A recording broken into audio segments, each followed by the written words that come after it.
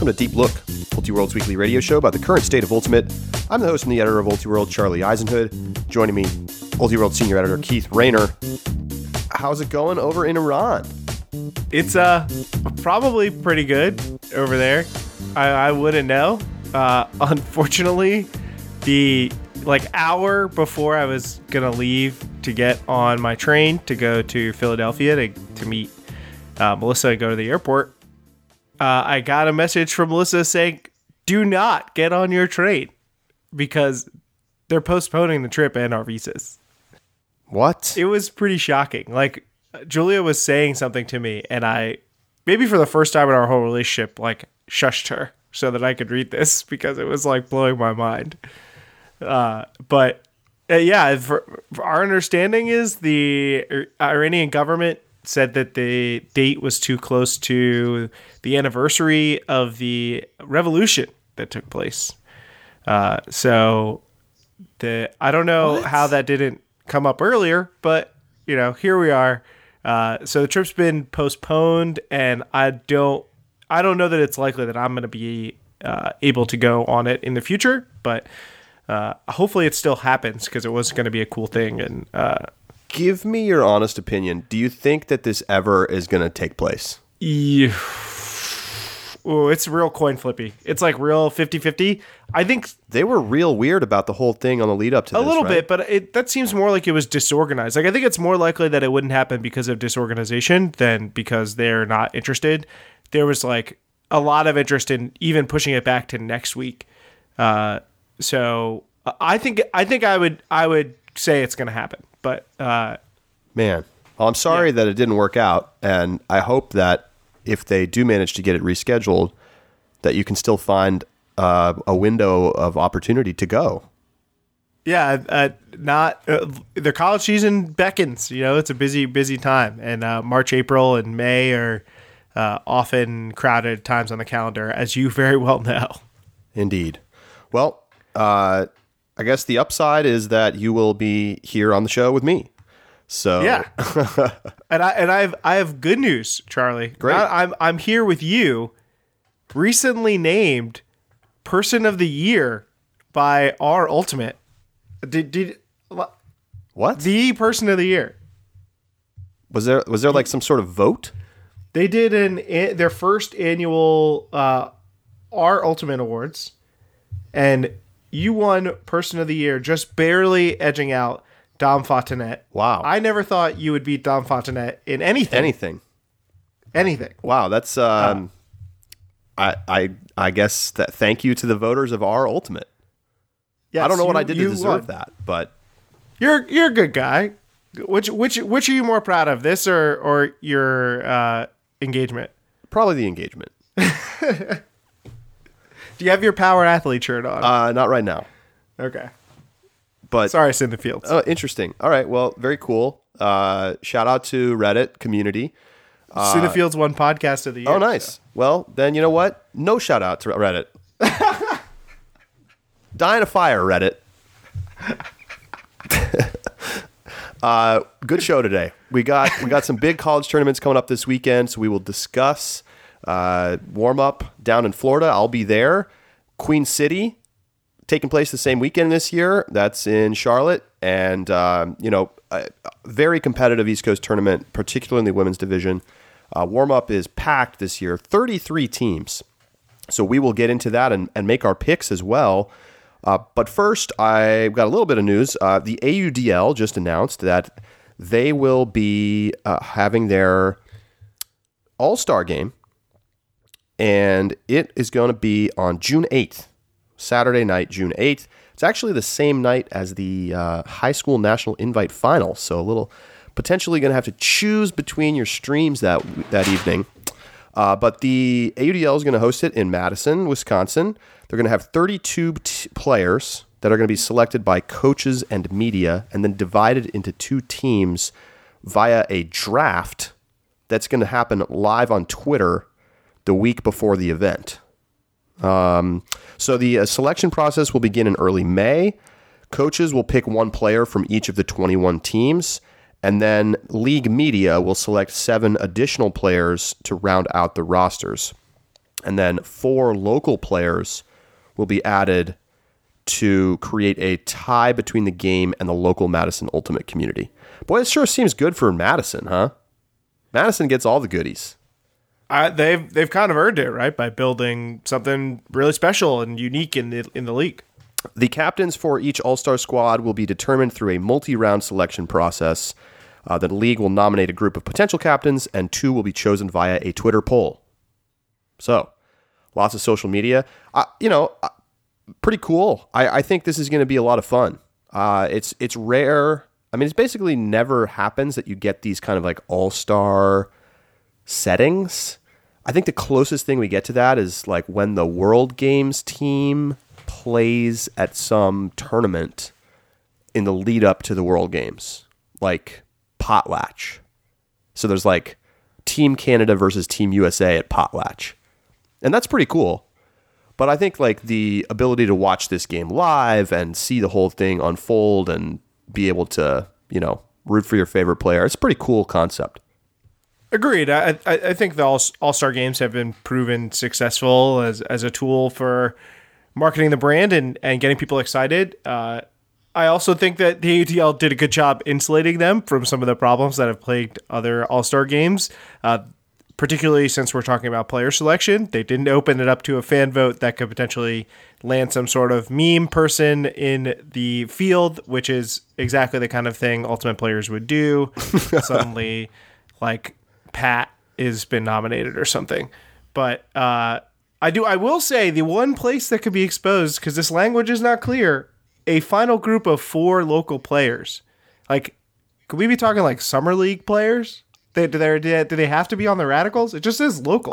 It seems like they won't be AUDL players. I mean, maybe they will. No, I feel like it's going to be Radicals players. I think it probably is, but they did not specify. They didn't. So I just want to know. It could just be random people. In fact, they should reserve one spot for some random person in the Madison Ultimate Frisbee community, and like they have some sort of popularity contest to get that person in. That would be fun. And then like put them out there on the field and make them go up against Kurt Gibson. Is that better than trying to have like a non-Ultimate person come in? Like Joe Schmo or that seems local, like it wouldn't be good at all. What about local celebrity, local athlete or something like that? That could you might be able to convince them to come out. If they can like get some like Green Bay Packer to come play.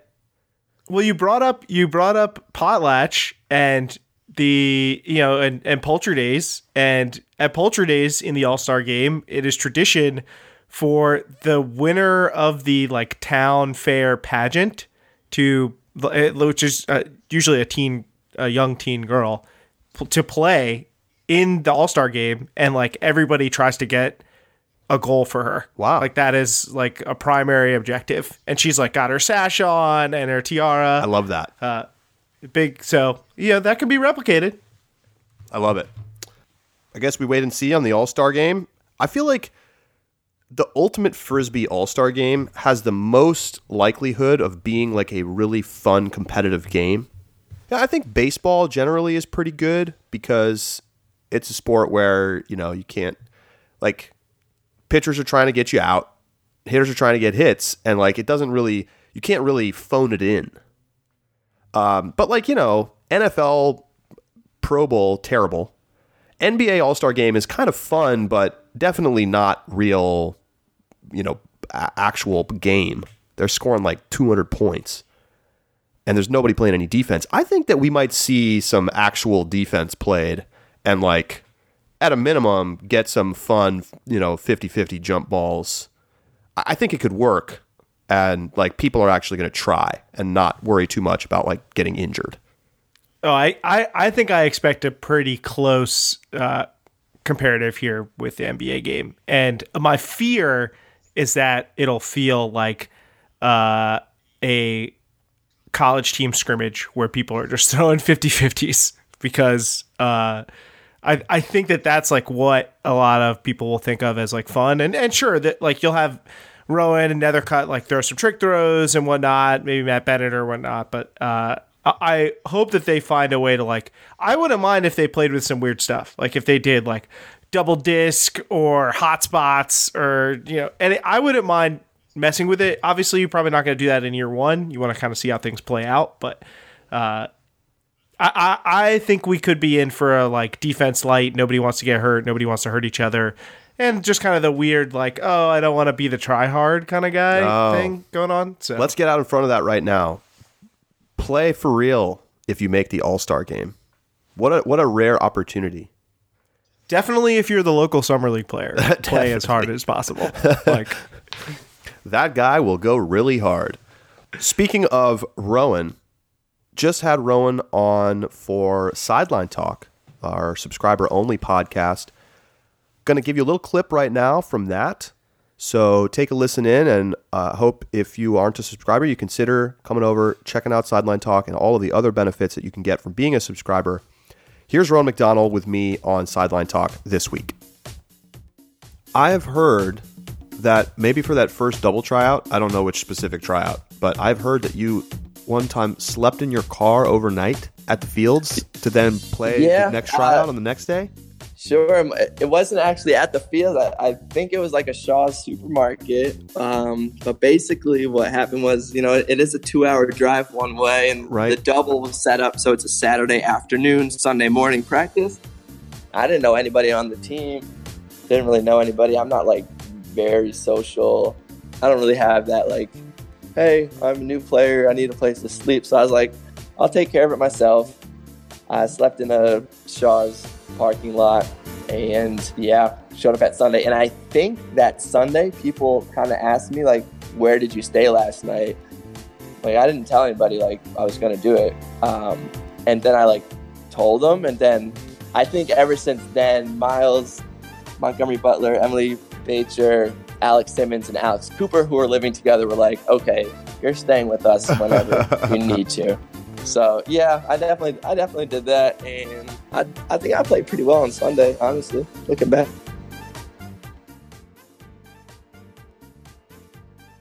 Welcome back to Deep Look. So we got some big time college tournaments coming up this weekend. Let's start by taking a look at Queen City. We've also got our picks lined up. We'll get to those in a moment. Keith, Queen City, pretty much the big opener for the women's division on the East Coast, and sometimes, a few Midwest teams. Take us through kind of the big picture stories here that you're going to be looking for this weekend down in Charlotte.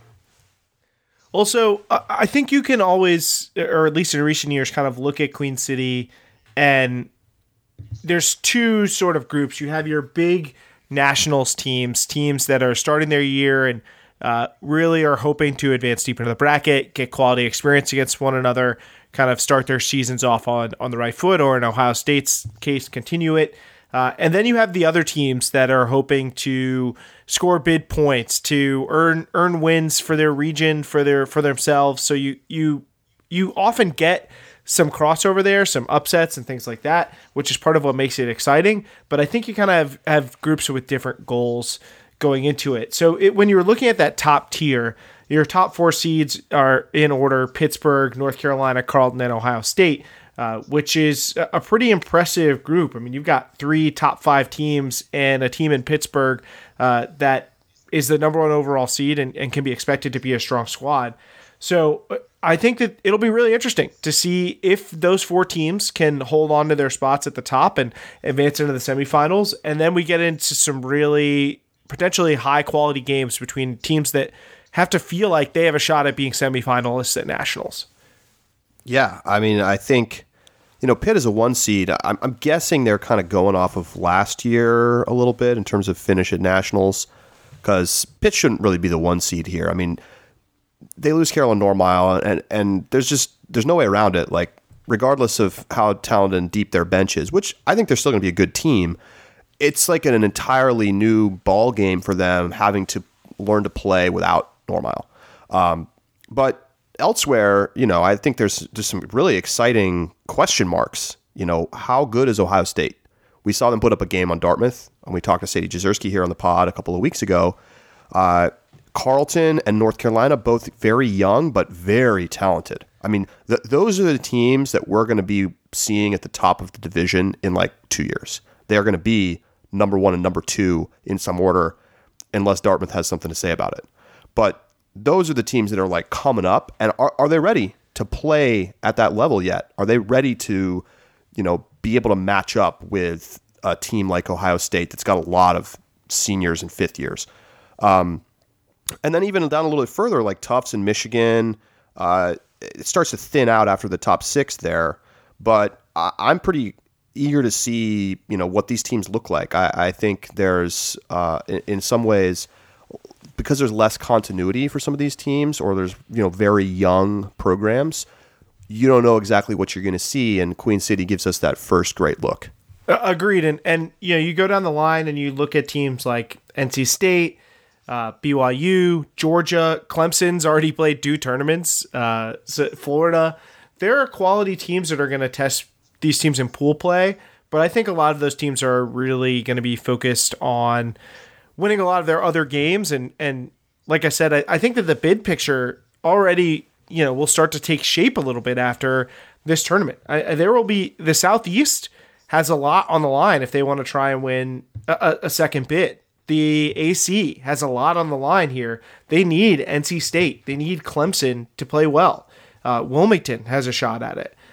So I think that these teams are in a position where if they want to try and earn an additional bid so they don't have to go through UNC, it's going to start at Queen City Tune-Up. I mean, NC State got a win over Tufts last year, and that kind of was the springboard for their run to nationals last year at this tournament. BYU also in the field.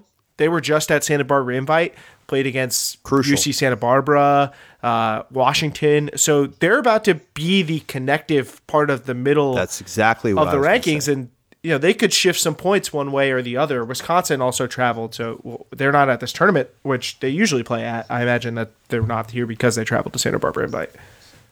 Yeah, I mean, BYU got smacked around a little bit by the good teams out west. Oh, yeah. They lost 13-5 to UCSB, 13-5 to Washington, and 13-4 to Cal. So if they come out and play well this weekend, I mean, that could spell disaster for the East, because all of these teams in AC and Southeast and Great Lakes are in danger of watching all of those bid points flow out west. But if BYU doesn't play very well and they lose a lot of games, then perhaps that means that some of those points float to the East. It's rare, honestly, that we get such an early connector like this that's going to kind of define the rest of the season, to have a team like playing on both coasts. So good for BYU making all that travel. I have a quick story for you, by the way. This was really fascinating, and I meant to bring it up on a show a couple weeks ago, and I didn't. I was filming the BYU Cal Poly SLO Friday night showcase game in the men's division at Santa Barbara. And the game wasn't by our showcase field, so it didn't have the scaffolding, but I was standing on the ground filming from the back of the end zone. And a woman came up to me and was just asking me about what I was doing, who I was filming for, and we got to talking. And she lives in Santa Barbara. She's a member of the Church of Latter-day Saints, the Mormon Church, and despite having no connection at all to Ultimate Frisbee, she was hosting the entire BYU team at her house, putting them all up. And having talked to her for a little bit about it, I guess this is very common. When college teams travel, for instance, they get in touch with people who are part of the church in the place that they're going. And it's very common for people with no connection to you at all to open their doors and say, come stay. So BYU, I think, frequently doesn't have to, pony up for hotels because they stay with members of the church, which I just thought was fascinating, and I'd never heard of something like that. Oh, so this explains why we can't make it work, because they have this big competitive advantage. So I understand now why we can't figure out how to get them into bracket play and into nationals, because it'd be unfair. Like, they get to stay everywhere for free. I'm just saying. They get to spend their money on cryotherapy and other competitive advantages. Yeah, it's not fair. It's not fair. And next time somebody comes up to you and is like, hey, who are you? You're like, I am our ultimate person of the year, actually, Charlie Eisenhood. So. Jeez. All right. So let's go ahead and make our picks here for the women's division at Queen City. Our listener pick this week is from Bama Sex. How about that? Bama Sex. The Bama Sex. And so they've got their picks in. I will go ahead and go first. Here's what I got. So, first of all, the format here, a little funny. Instead of having the 1-4 matchup in the semifinal, so like that would be Pool A winner, Pool D winner, assuming they won their quarterfinals, they have 1 versus 3 and 2 versus 4. So then you're going to have, assuming there's no upsets, Pitt versus Carleton and UNC versus Ohio State in the semis. So, interesting matchups there. I think I've got Carleton comfortably winning over Pitt. I just think Pitt's still going to be in learning mode and Carleton's ready to start to take a step forward. I have Ohio State upsetting UNC. So calling both upsets. I just think, again, UNC a little young. Ohio State looked really promising at Florida Winter Classic. So I've got Carleton versus Ohio State in the final, and I've got OSU taking the title over a young Carleton team. I think this is going to be, Ohio State's already got a tournament under their belt. They're more experienced. It's just not quite time for the UNC and Carletons of the world to take down a senior heavy team like OSU. Yeah, I don't really understand the tournament format, I guess. Like, why shouldn't, if you're the number 1 overall seed, like, shouldn't you have the biggest advantage? I guess they get to play the lowest seeded team in pool play, but like their quarterfinal is against, if everything went to seed, Pittsburgh would get the 5 seed in quarterfinals, which I don't really get it. But at this point, seeding is fairly meaningless. Like, not entirely so, but you have Georgia as the 14th seed, Virginia at the 13th seed, even though they could easily be seeded higher. I think they just beat Michigan at Winter Benta Fest, and Michigan's the 6th seed. So I'm pretty sure that you're right that seeding's based on Nationals finish last year. But my picks, your logic is extremely sound and is mostly exactly where I went. I think that the veteran experience on Ohio State and a team that really wants to continue to prove how good they can be is going to be a big advantage for them. I see them being able to leverage that against a fairly experienced UNC team, but a UNC team that I think is going to be still adjusting to the new roles that they're going to have, having to fill in for Jenny Way, having to bring in some really talented rookies. I think they're going to be still in adjustment mode should those two teams get the chance to meet, which is what I expect. Carleton, I see making the final. They have a lot of experience, so I think they're going to have a lot less adjustment, even with a couple of new rookies. It's funny how similar Carleton and UNC are in a lot of ways. But I'm going to take Ohio State and the experience and them already having a tournament under their belt. I think all that stuff that you mentioned is enough to sway me that two teams that are probably fairly close in talent level, that Ohio State would have the advantage. All right, so then we finally come to the listener picks from Bama Sex.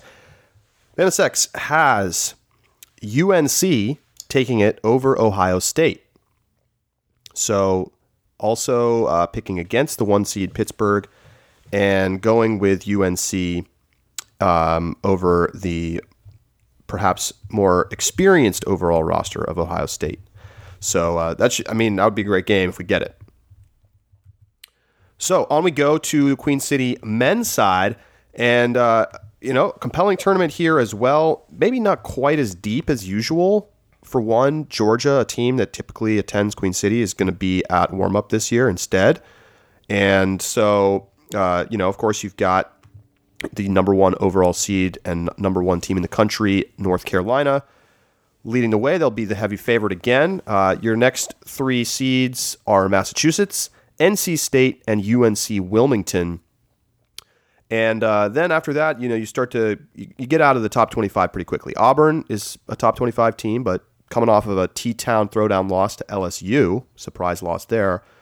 And then you've got CMU, Maryland, and Ohio State. All teams, by the way, that I think are compelling, are top 25 quality teams Maryland and Ohio State still sneaking in there. CMU seated above them, not in the top 25, but these are teams that I think are going to be looking to make a splash this weekend. And, the fall is behind us. It doesn't matter what you did at CCC. So we're going to see whether those teams can stack up against the sort of the more heavy hitters in the one seeds in the pools. What I think is particularly interesting this weekend is, we're going to get another look at NC State. And I'm a little worried because the format, if it matches, so the men's format for the championship bracket is not currently listed. I got an email out to the TD, but I haven't heard back. I'm going to assume that the brackets are the same, so they get that 1-3 and 2-4 matchup in semis, which I think would be too bad because it means that NC State's going to have to play UNC again. They just played at Carolina Kickoff.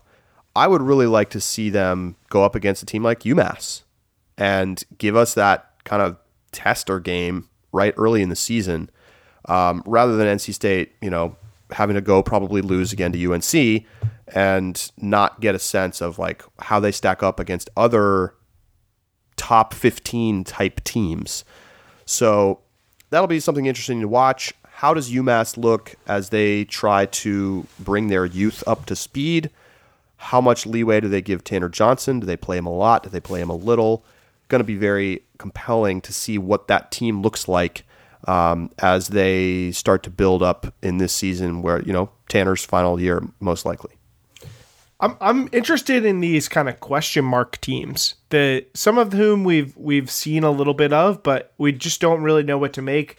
And of those teams, Wilmington, Auburn, and Ohio State are teams that I think we have maybe the most questions about. I mean, we know what North Carolina is about. UMass, we have some questions about. That's fair.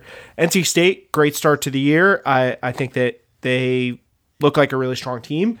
But, how legit is Ohio State, right? Is Auburn losing LSU reflective of a team that might not be as strong this year? I'm very curious to see where these teams, Auburn and UNC Wilmington, and their bounce back efforts, Ohio State in starting the season. And, they're going to get tested against UNC. If they can stay competitive and if they can blow out some of the other teams in this pool, I think it's going to show us a lot about who Ohio State is.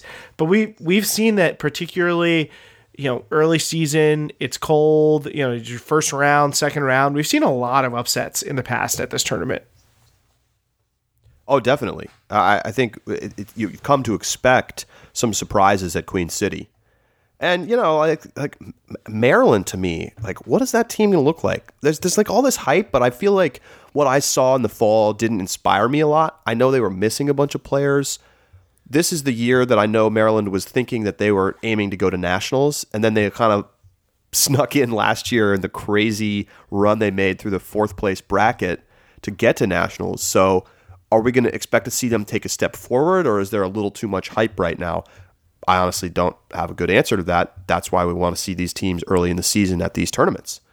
And isn't it just great? The great thing about the college season is that, you have such different looking teams every year that even a team that looked really promising a year ago can go in either direction. We've seen it happen. I mean, think about Wilmington. Like, that's a team that was in the final just a couple years ago and then missed nationals last year and isn't really on a great path to start this season. So, what direction are they going to go in this year? Are they going to build up and look like the kind of the team that we've expected to see over the last decade more, that is always right there, that is always at nationals? Or are they starting to fade out as a program? I mean, you have to worry a little bit about that, considering the way that they've played over the last, year. So another chance for them this weekend. I think, there's also some teams a little further down like Tulane, and I'm kind of interested to see Chicago play at the 12 seed. They get to play against Wilmington and Auburn in pool play. What do they look like? Notre Dame also had a pretty good start to their year at, I believe they were at kickoff. T-Town. They were kickoff.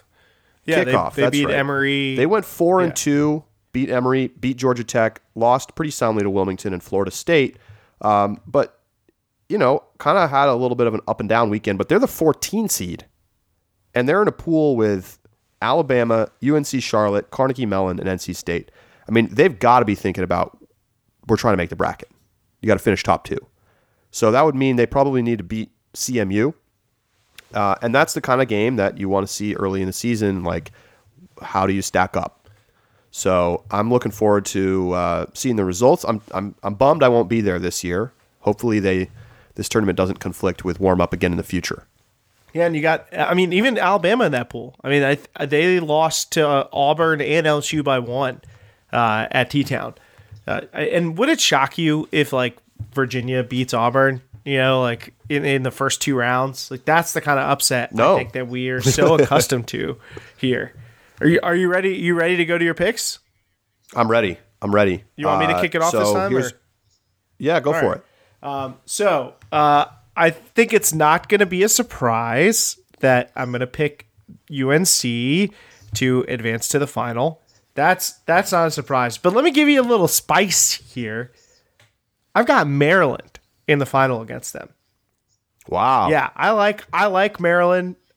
Is there a stock rising faster than Daryl Stanley's? I don't think so. If you were in on Daryl Stanley early, you are really profiting right now. And I'm gonna try and get in before we hit the peak. I'm going with Maryland to advance to the final. I think that we've seen UMass start slow and have identity issues. I think that's going to open up an opportunity for Maryland. And I think we've seen if we get that 2-4, both Wilmington and Auburn have looked a little shaky to start the year. So I think that opens up a lot of opportunity for Maryland. And I'm going to take UNC to win the final. Sure. So what I want to say this. I think NC State is the second best team at this tournament. I agree. But if we are correct, they're going to play UNC in semis. So that's tough. And so I just think they're not going to make the final because of that, even though I think they're the second best team. So then you're really kind of, for me, I'm looking at UMass, Maryland, Wilmington, Auburn, possibly a team like Ohio State or Carnegie Mellon.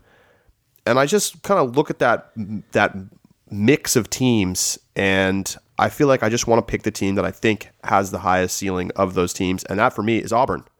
I know they came off of a disappointing start with a loss to LSU. I think they're going to bounce back from that. I really believe that the team is going to have a good year.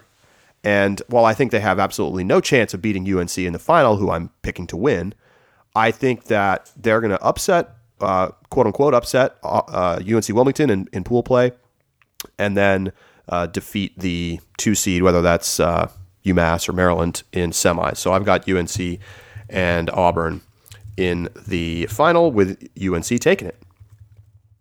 Are you feeling confident? Bama so you're feeling confident about your undefeated UNC season? Oh yeah, I'm all in on that. There's no question about that. From Bama Sex, they've got UNC taking it over NC State. So again, I feel bad if the format doesn't work out in that way for Bama Sex. But if it does, and it's the 2-3 game and the 1-4, and they do it kind of how you would expect, then that's going to be great picks, I think. Or maybe NC State will drop a pool play game. Still could work out.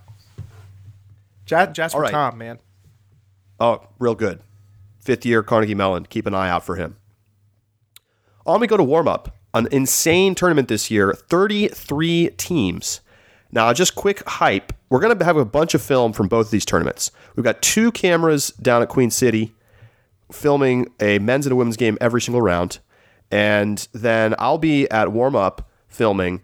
We're going to film 10 match play games before the bracket with 20 different teams. So no repeats at all during match play. Thank you to Dario Kronos, the TD, who made it possible to just straight up pick matchups rather than have to pick out of a schedule this year. So awesome. We have an awesome lineup of teams. Check out the filming schedule in the Florida warm-up preview. I would love to get some of every team, but it's literally not possible. There's just way too many teams this year. Perhaps we will have 2 cameras at warm-up in the future. New field site this year, so interested to see what that looks like. And beautiful weather on tap. It's going to be around 80 degrees, sunny, like record-breaking highs apparently for Tampa area at this time of year. And so should be pretty awesome ultimate conditions, if honestly a little bit hot. I saw some jokes from Wisconsin on Twitter that it's literally going to be 100 degrees warmer in Tampa than it's been in Wisconsin the last couple of weeks. That is wild. So going to thaw out a little bit. Look, this tournament is so stacked. I mean, to just quickly go through the format, rather than have a traditional pool play, they always have match play style. They used to have sort of pseudo pool play along with some additional matchups from outside of your pool. And then you got into the bracket based on your record and then a ton of various tiebreakers. What that meant was that some teams with softer schedules often got into the bracket because they beat up on a bunch of bad teams, went 5-1, and made the bracket. That's less likely to happen this year because there's no pools, there's just match play, and then they're going to run the USAU algorithm on all of the results at the end of match play, and the top, X teams get in. So it's 8. It's going to be pools of 8. There's 33 teams, but BYU's there, so they'll have a nice even 32 to make 4 brackets. So the championship bracket will be your top 8 teams based on the algorithm, and should be fun. I mean, we still might get some surprises. It's definitely going to be important to win your games by as large a margin as you can. So more incentive than ever to win by a lot.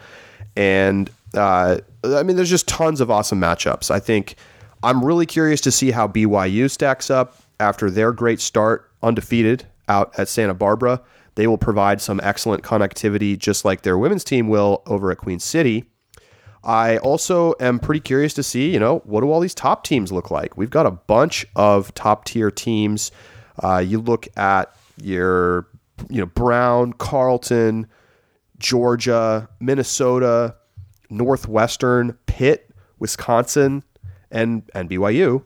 That's kind of like your top tier teams. Is Texas going to sneak into that top group? Wouldn't be surprised. And then you have all those teams that are kind of on the, contender bubble. What is LSU going to look like this weekend after their good start? I know Emory's going to be missing some players, so they may not look that sharp this weekend, but they're at the back end of the top 25 right now. Virginia Tech, Texas A&M, UT Dallas will be here after playing at Santa Barbara. There's a lot of teams ranging from top-tier semifinals contenders all the way down to, Nationals locks, Nationals hopefuls, and then teams that are just trying to get some experience playing against those top competitors down in sunny Florida. It is an incredible field, and I love the tournament structure. I love being able to know who we're going to get beforehand. It is hard to follow a little bit, but maybe that'll lend itself to some drama when we're all sitting around waiting for the algorithm to get run to find out who is going to advance in the bracket. But there's plenty of juicy matchups to chew on, and BYU gets really a full slate. They've got some really strong teams. I think they get Wisconsin, Carleton, and Pitt, and Texas all in their group, which is fair because they're looking to get in all the good games that they can. But they looked really strong at Santa Barbara Invite, so I think that they're going to be a tough test for everybody. Yeah, and the schedule is pretty sweet. I mean, it's probably easier to look at it in terms of what it each individual team's matchups, because if you just try to look at the overall schedule, it's just kind of overwhelming. But yeah, you mentioned BYU. Let me pull up these matchups right here. So BYU gets Carleton, LSU, Northwestern, Pitt, Texas, and Wisconsin, along with 2 lighter games against Cincinnati and South Florida. But I mean, that's some serious firepower. They're playing like most of the really top teams except Brown. I'm really curious to see what like Northeastern is a team that's been kind of building up there in New England. They're going to get some games. First of all, they get to play Northwestern, which I love. Incredible.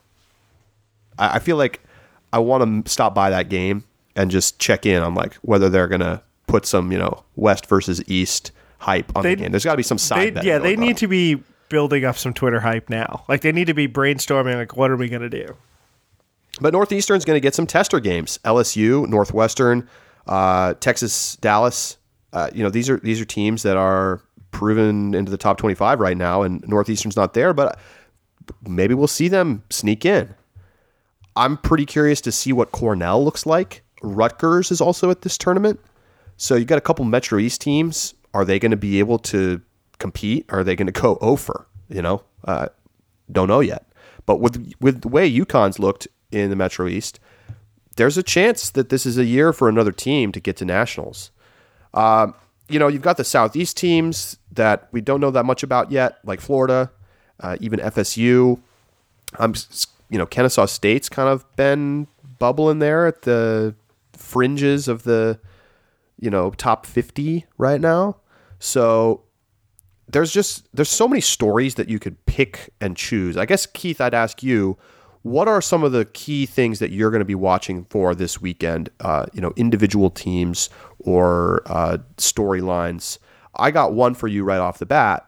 Rematch between Carleton and Pitt in a showcase game on Friday night, 5:00. Oh, I obviously we're filming. Yeah, it's going to be circle that. I mean, how are you not going to get excited about that matchup? It jumps off the page. I think that kind of leads me into the main storyline that I think is very similar to what we talked about at Queen City Tune-Up. Like, these teams that feel like they are semifinals contenders, title contenders, your Pitts, your Carletons, your Browns, how do they stack up once they really get into the games? And then, the Carleton Pitt game is going to be big, and I don't think Brown gets to play against either of them. Brown has a schedule with Minnesota, Georgia, Northwestern, UT Dallas, Cornell, and Emory. So I think it's unfortunate that Brown's going to be a little disconnected from, Carleton, Pittsburgh, Wisconsin, but maybe they will get to see each other in the bracket. I also think that, these other North Central teams, you look at Wisconsin and Minnesota, and we've seen that these programs have plenty of longevity. We can expect them to be competitive, but we've seen mixed bags from them at warm-up. 1 year Minnesota's just torching the field, and then the next you see some weird results from them. So what are they going to look like this year with their changes over in roster? What are they going to do without Wyatt Meckler, aka? But Cole Wallen looks like he's ready to carry on a bigger load.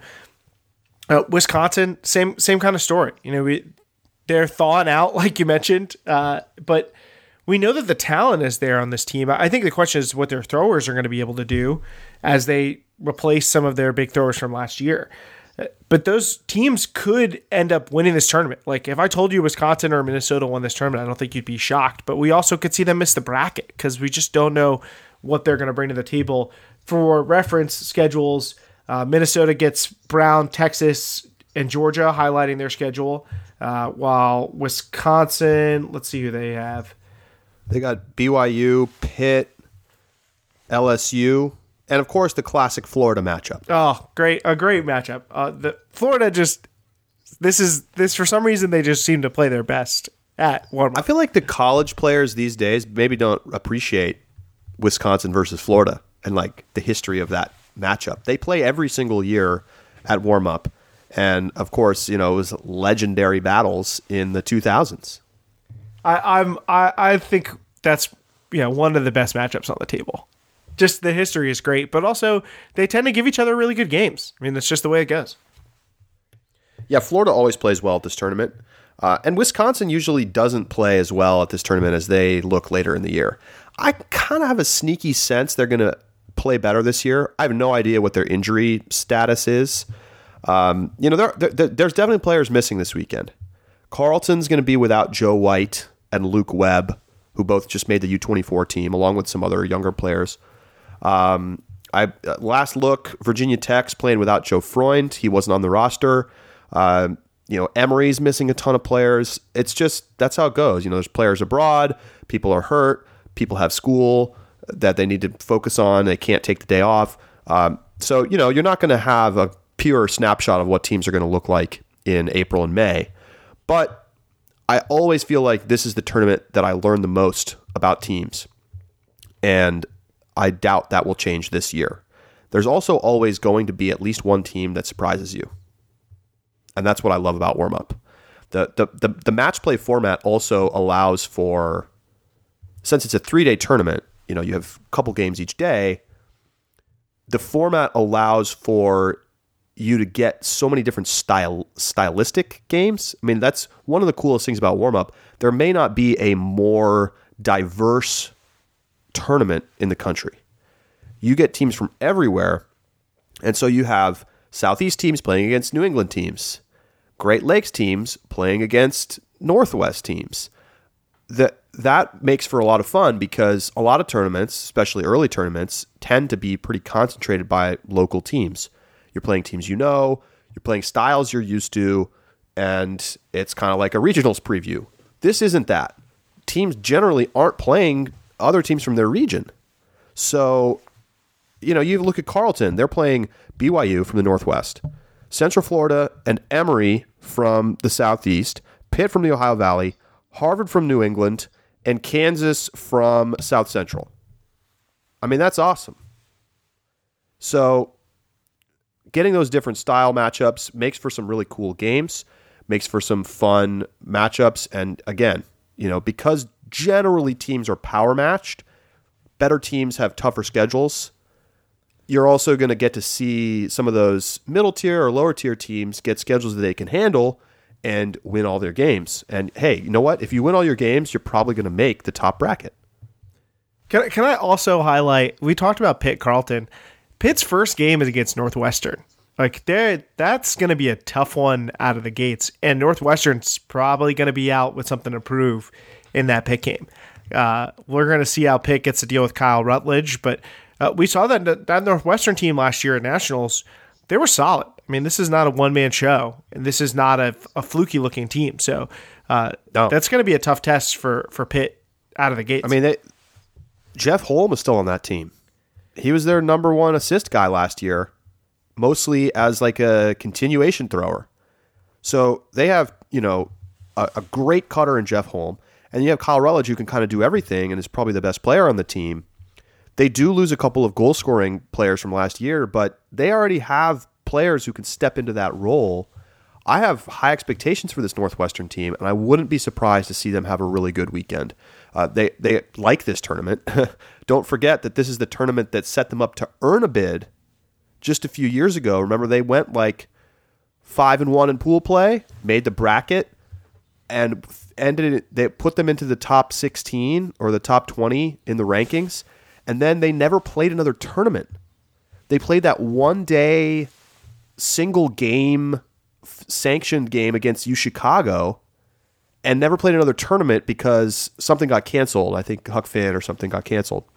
So they earned a bid, but then guess what? It got stolen from them by that Eastern Michigan team. So Northwestern wants to go out, earn a bid, and take the bid this year. And I think that they're going to have a solid weekend, even though they have a tough schedule. They're a great sleeper team. I kind of have my eye on Texas A&M to get off to be one of those teams that has the great start and maybe plays above their head. Connor Ugetta is back for them, and I think having a very central player with a clear game plan is pretty advantageous this early in the year. Not super unlike the fall. But it's so hard to talk about all of these teams. There's just so many teams. I mean, Texas, Georgia, these are teams that could easily run deep into the bracket, but we could barely have space to talk about all of them. Oh, we definitely don't. But I do want to get to our picks, so I will take it away. Here's what I got. Look, there's so many different teams that could make the final. How do you know where it's going to all end up? Of course, we have no way of really projecting what the bracket's going to look like because it's going to depend on point diff in games. But look, I've got Carleton to win. Even though they're missing a couple players this weekend, I think they're going to repeat as champions here. I just think they're the best team. I mean, they have even without some of these players, they have a great O-line. Like Stan Birdsong and Dylan Lanier are going to just tear people apart. And I doubt we're going to see a bunch of tricky defenses that might try to, junk it up and slow them down. I think they're going to really be pretty impressive. So I got them winning, and I thought for a long time about who I thought was going to make this final. I ended up on Northwestern, which maybe is crazy, but, Wisconsin never plays that great at this tournament. I think Brown's got another chance to do it, but I just think Northwestern is kind of sneaky, like the best other team here, maybe? I could be totally wrong, but don't forget that Northwestern, despite not making much of a splash last regular season, went to nationals and played extremely well. And when you pretty much bring back your top players after a year in which you play extremely well, you have to have pretty high expectations about what they're going to look like. So that combined with the fact that they have good depth, I think lends me to believe that they are going to make a run and get to that final. Ooh, you're right that this one is a tough one, and that's a bit of a spicy pick. Who I wish I could pick, Charlie, is BYU. I like. Yes. If I could, I would. I think. I think that I would pick them to make this final. I think they're that good. The other team that I'm really close to picking is Texas. I really like Texas to do well at this tournament. But I ultimately went in an unusual direction, not because of the two teams that I picked, but because of how I picked it. I have Cut winning. I think that they're just the most talented team, and despite their best efforts to play middling ultimate in their early season, they're just simply too good of a team. They just have too few weaknesses to play really poorly. So I have them, and I have them over Pitt in the final. I think these two teams are going to rematch. So I think that Pitt is going to be kind of similar to Carleton in the fact that I think it's going to be hard for them to really play poorly. I think they're just so deep. And they have the top end talent to just overwhelm some teams and get out of some scrapes. So I have Pitt making the final and falling to Cut. Bama Sex takes Carleton as well. So Carleton sweep called for by the picks here over Georgia. And a little bit of note from Bama Sex is going to be windy on Saturday, plus some wind and rain chances on Sunday. He's going to let Georgia ride that junk zone. Hey, we've seen Georgia play very well at Queen City around the same time of year, and so who's to say that they won't make a run? They're a very deep team. I think I'm not really sold on them being ready to play against some of the other teams, in the top 10 at this tournament, but wouldn't be shocked if we saw Georgia make the final. Disappointed that Bama Sex not picking a team from the former Bama section. It's like they've matured. Finally, we have our bonus question this week. And so you'll remember the last time it was which team will break seed by the most. This week, we keep it simple. Pick your winner in the Pitt versus Carleton game on Friday night, 5 o'clock. No points, just pick. Bama Sex, Cut over Pitt. I have Cut over Pitt. Keith? I have Pitt over Cut. I have them splitting the matchups. Spicy. That's where I get spicy. Look, I just think the revenge factor is going to be epic. Like, the motivation to win that game is going to be incredibly high. How hard are they going to foul Noah Robinson when he tries to go off first guy? Just Tim Schock just like crushes him in midair. No, I don't think Carleton would do that. But I hope Noah Robinson can play. Hope he's healthy. Honestly, if this game is real, tense, close, exciting, we could be seeing a little new rivalry developing.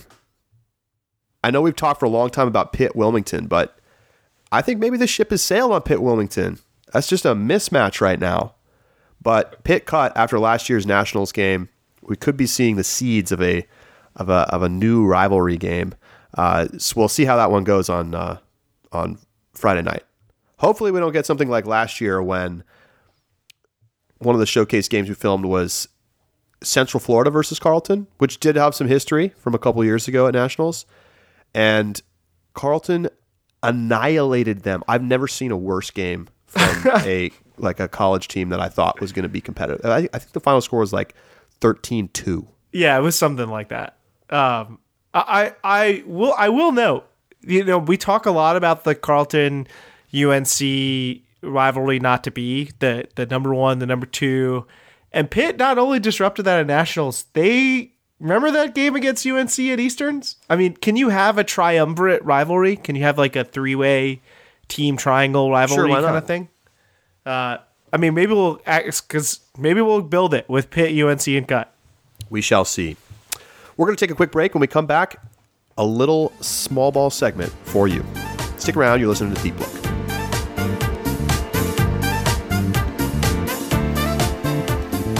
Welcome back to Deep Look.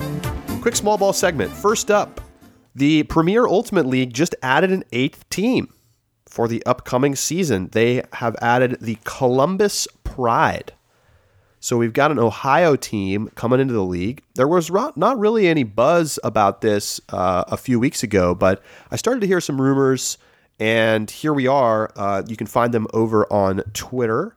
Yeah, I think this kind of came off of the radar, and it's interesting city, I think, for Columbus because, they couldn't really support an early AUDL team, but they're also not a team with a place with a notable, they have a women's elite team, but it's kind of a combo team with Michigan.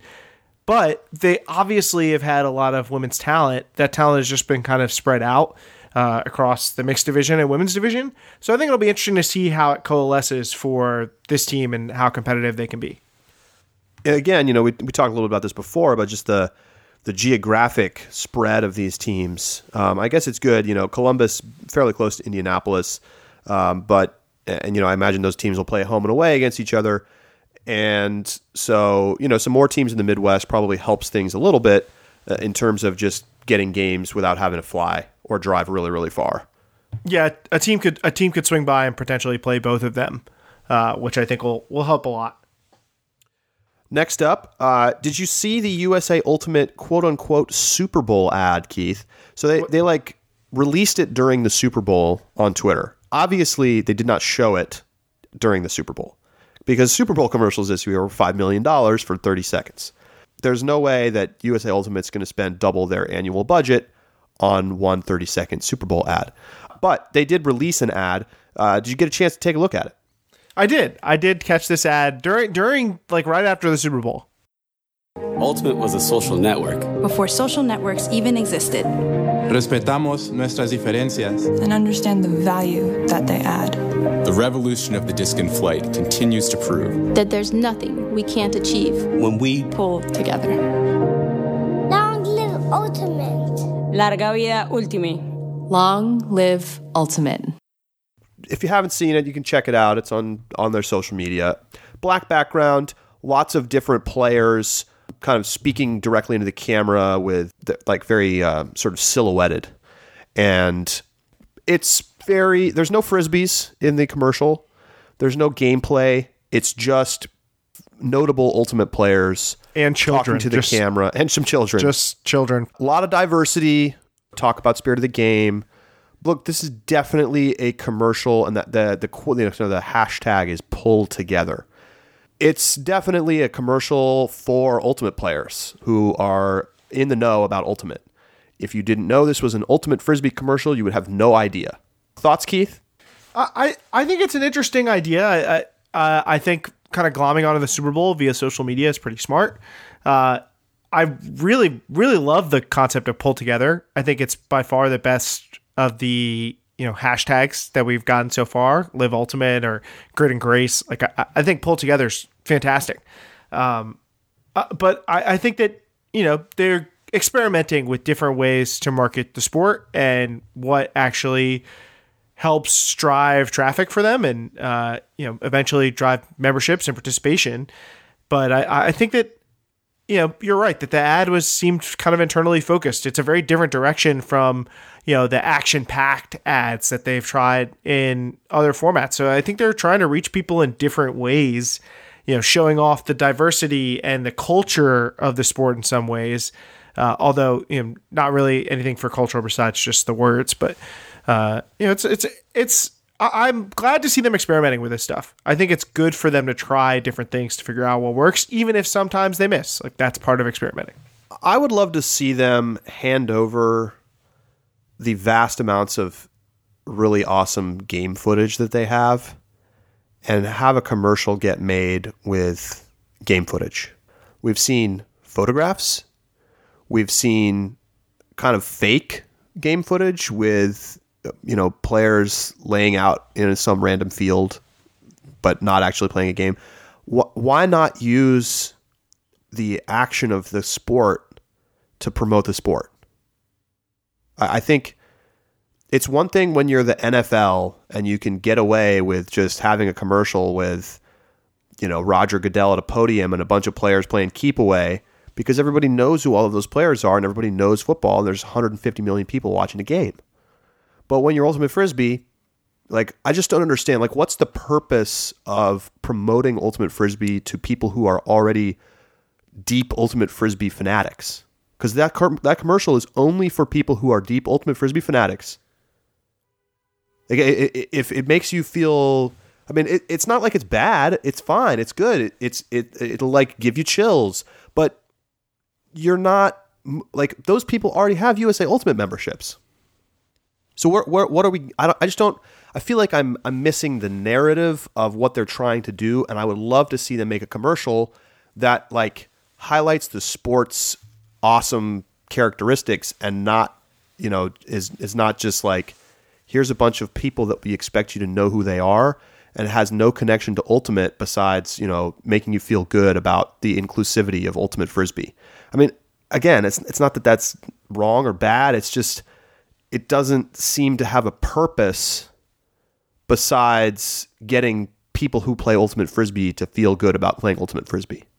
I agree with that. And I hope that they try some of the highlighted ads. I think it's a little bit harder because, I don't know what their ability is to use the ESPN footage in advertising, but also without the ESPN footage, I think they lose a lot of the high quality up close shots that help you tell emotional stories in sports. And it would kind of just be action packed.